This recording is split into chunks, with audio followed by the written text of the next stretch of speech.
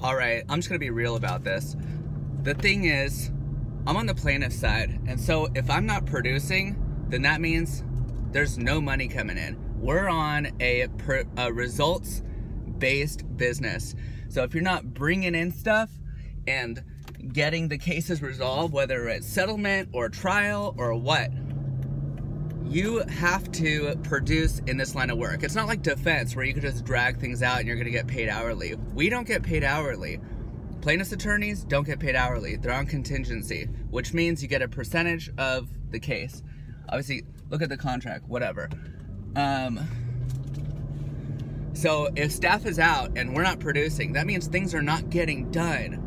You have to produce. It's a sink or swim business. And it's like, if I'm not swimming, then I'm sinking. So that's why, just constantly moving. So, if staff is out or if things are not getting produced quickly enough, got to get more people, got to figure it out, got to work more hours, whatever it takes. You just have to keep on going with the line of work. And it's frustrating.